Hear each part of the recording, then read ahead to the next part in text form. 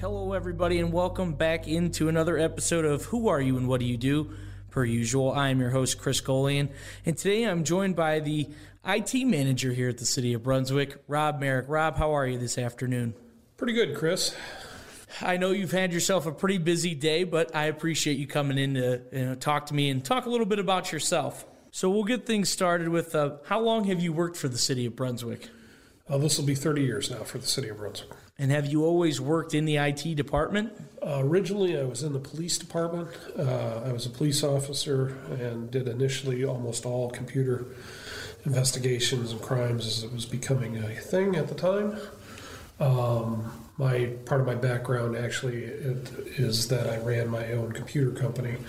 So that was my side work while I was being a police officer, and they sort of merged together into the police department.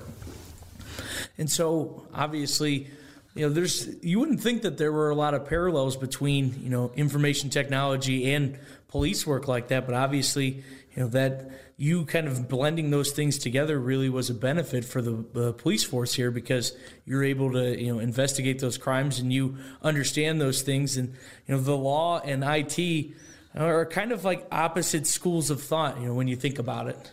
Not really.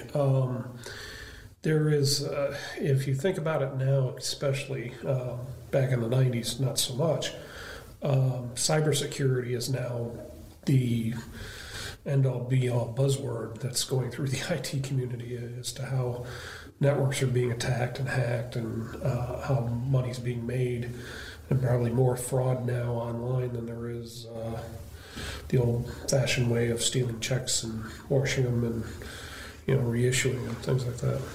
Well, see, that's part of the reason why I enjoy doing the show. I get to learn a little bit too, so there you go. I get to learn something there with that point. So I guess what got you started in law enforcement, initially at least? Actually, I got started in law enforcement when I was at the University of Toledo.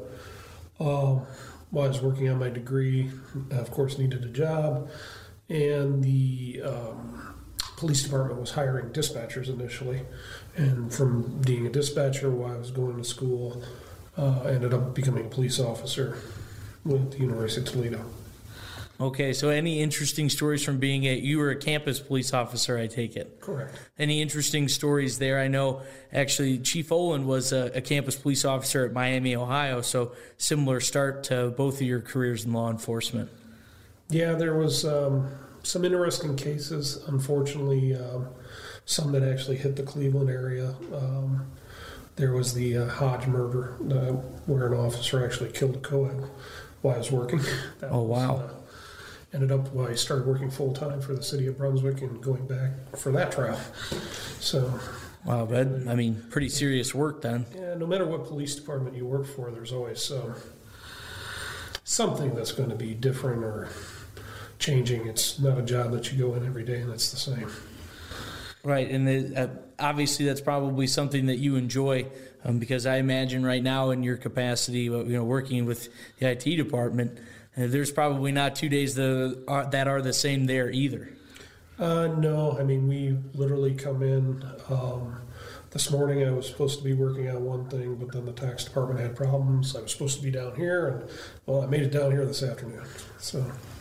So how do you prepare for a day like that when you're never really sure what might get thrown across your desk? How do you stay ready in those situations? It's a matter of just prioritizing what, knowing that projects, we can't throw everything into a project because we have to keep the everyday things going. And if an everyday thing becomes more of a priority, the project which you thought was going to take 2, 3, or whatever months turns into 4 or 5. So it happens. We've had this with COVID and all of the things that happened there. We were changing oars almost every week. It was, who's going to be in the office? Who can we have working at home?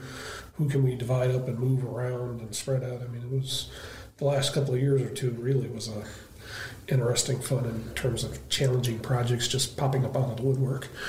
Right, and that's something that sort of went, I mean, not unaccounted for, unnoticed, but, a lot of people think about the first responders and a lot of the medical personnel, but people like yourself were, highly affected by all the different protocols and things like that. I'm sure that, you were asked to do a lot different things than you were probably planning on doing once, shutdowns happened and people working remotely and things like that. How did you navigate some of those things?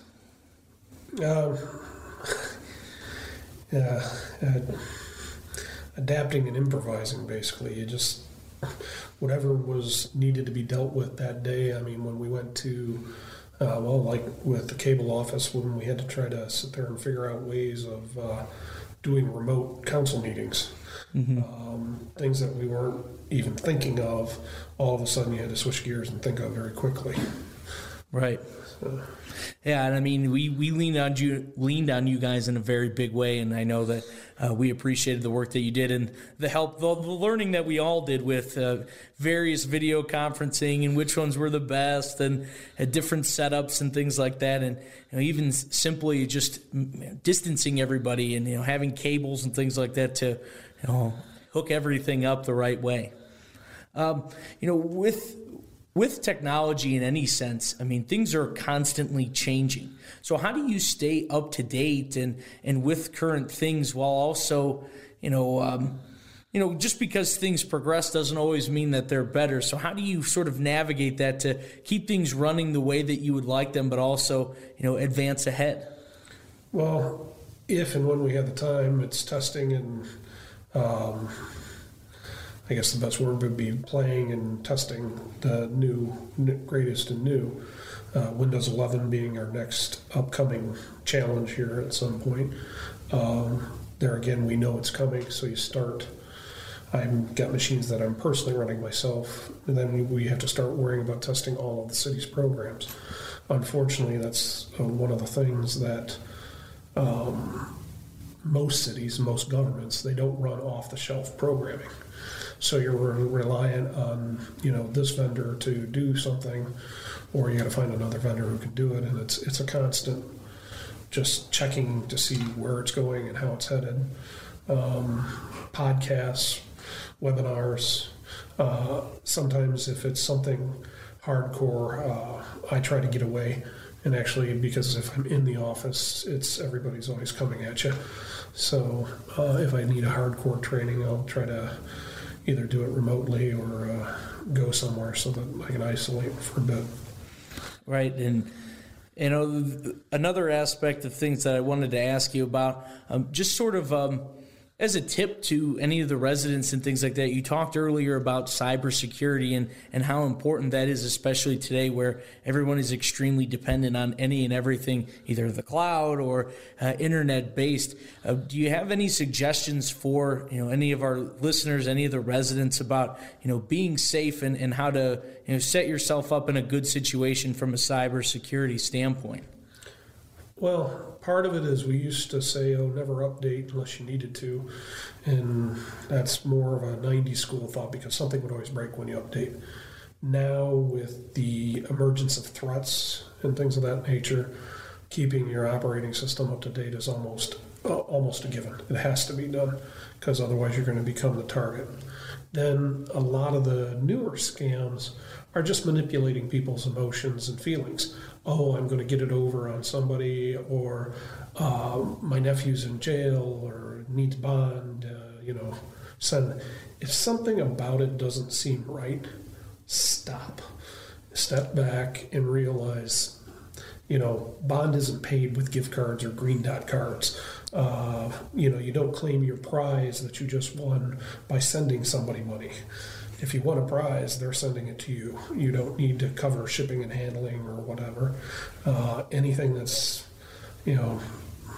doesn't make sense, make sure you check it. Sometimes that can just be simply picking up the phone and calling somebody and not calling the number they sent you. Your credit card has a number on the back of it that you can talk to a live person at Visa or MasterCard that issued it. Don't call the number in the email. Don't log in through the email. I never, even though some of your accounts will send you a login, I never followed the link in the email. You just go out to Chase's website or, Wells Fargo's website and you log in. There's some very good imitations that can be done, and unless you know that a web browser address can actually be thousands of characters long for the most part, and it could be redirecting you. Even though the first part says Wells Fargo, if they're put in the right percent, 76, 76, well, percent 76, percent 76, percent 76 in the web address is a redirect to another website. It's www is what is in the middle of that web address. So it's taking you somewhere else sometimes. And that's, unfortunately, they play on that a lot. Right, and I bring that up. It's still such a constant thing that as the city or just in general, you hear people being subjected to those scams or being victims of those scams, and so it's something that you always have to be looking out for. And yeah, like you said, it's something as simple as an email from your credit card company. You get a bunch of emails from those types of places, or your bank about sign up for this or you're eligible for that. But I mean, you really have to thoroughly look. You have to check the email address that it's coming from. Oftentimes, I realize in those situations with parents and things like that it's at we'll use Huntington Bank as an example, and it's like Huntington.bank. It's all these different things. It's like, why would they ever send something from an email like that? Or it's Huntington@Gmail or something silly like that. Gmail is one that's heavily used in frauds because one of you actually touched on a point. Unless you're using a decent spam filtering system, my name as it appears in the email can always be my name. I can be sending it from a Gmail account or whatever. That doesn't control the delivery of the email. So I can make it say Huntington Bank when it's coming from Gmail. And then unless you look at the details of the email, you'd never notice it. And they catch that quite a bit, type of deal. Yeah, so I appreciate the word to the wise, so to speak, on that. But, if we could help anybody, avoid those types of things, that's always a good thing. So I usually try to wrap things up in these interviews with this question. What's one aspect of your job that you enjoy?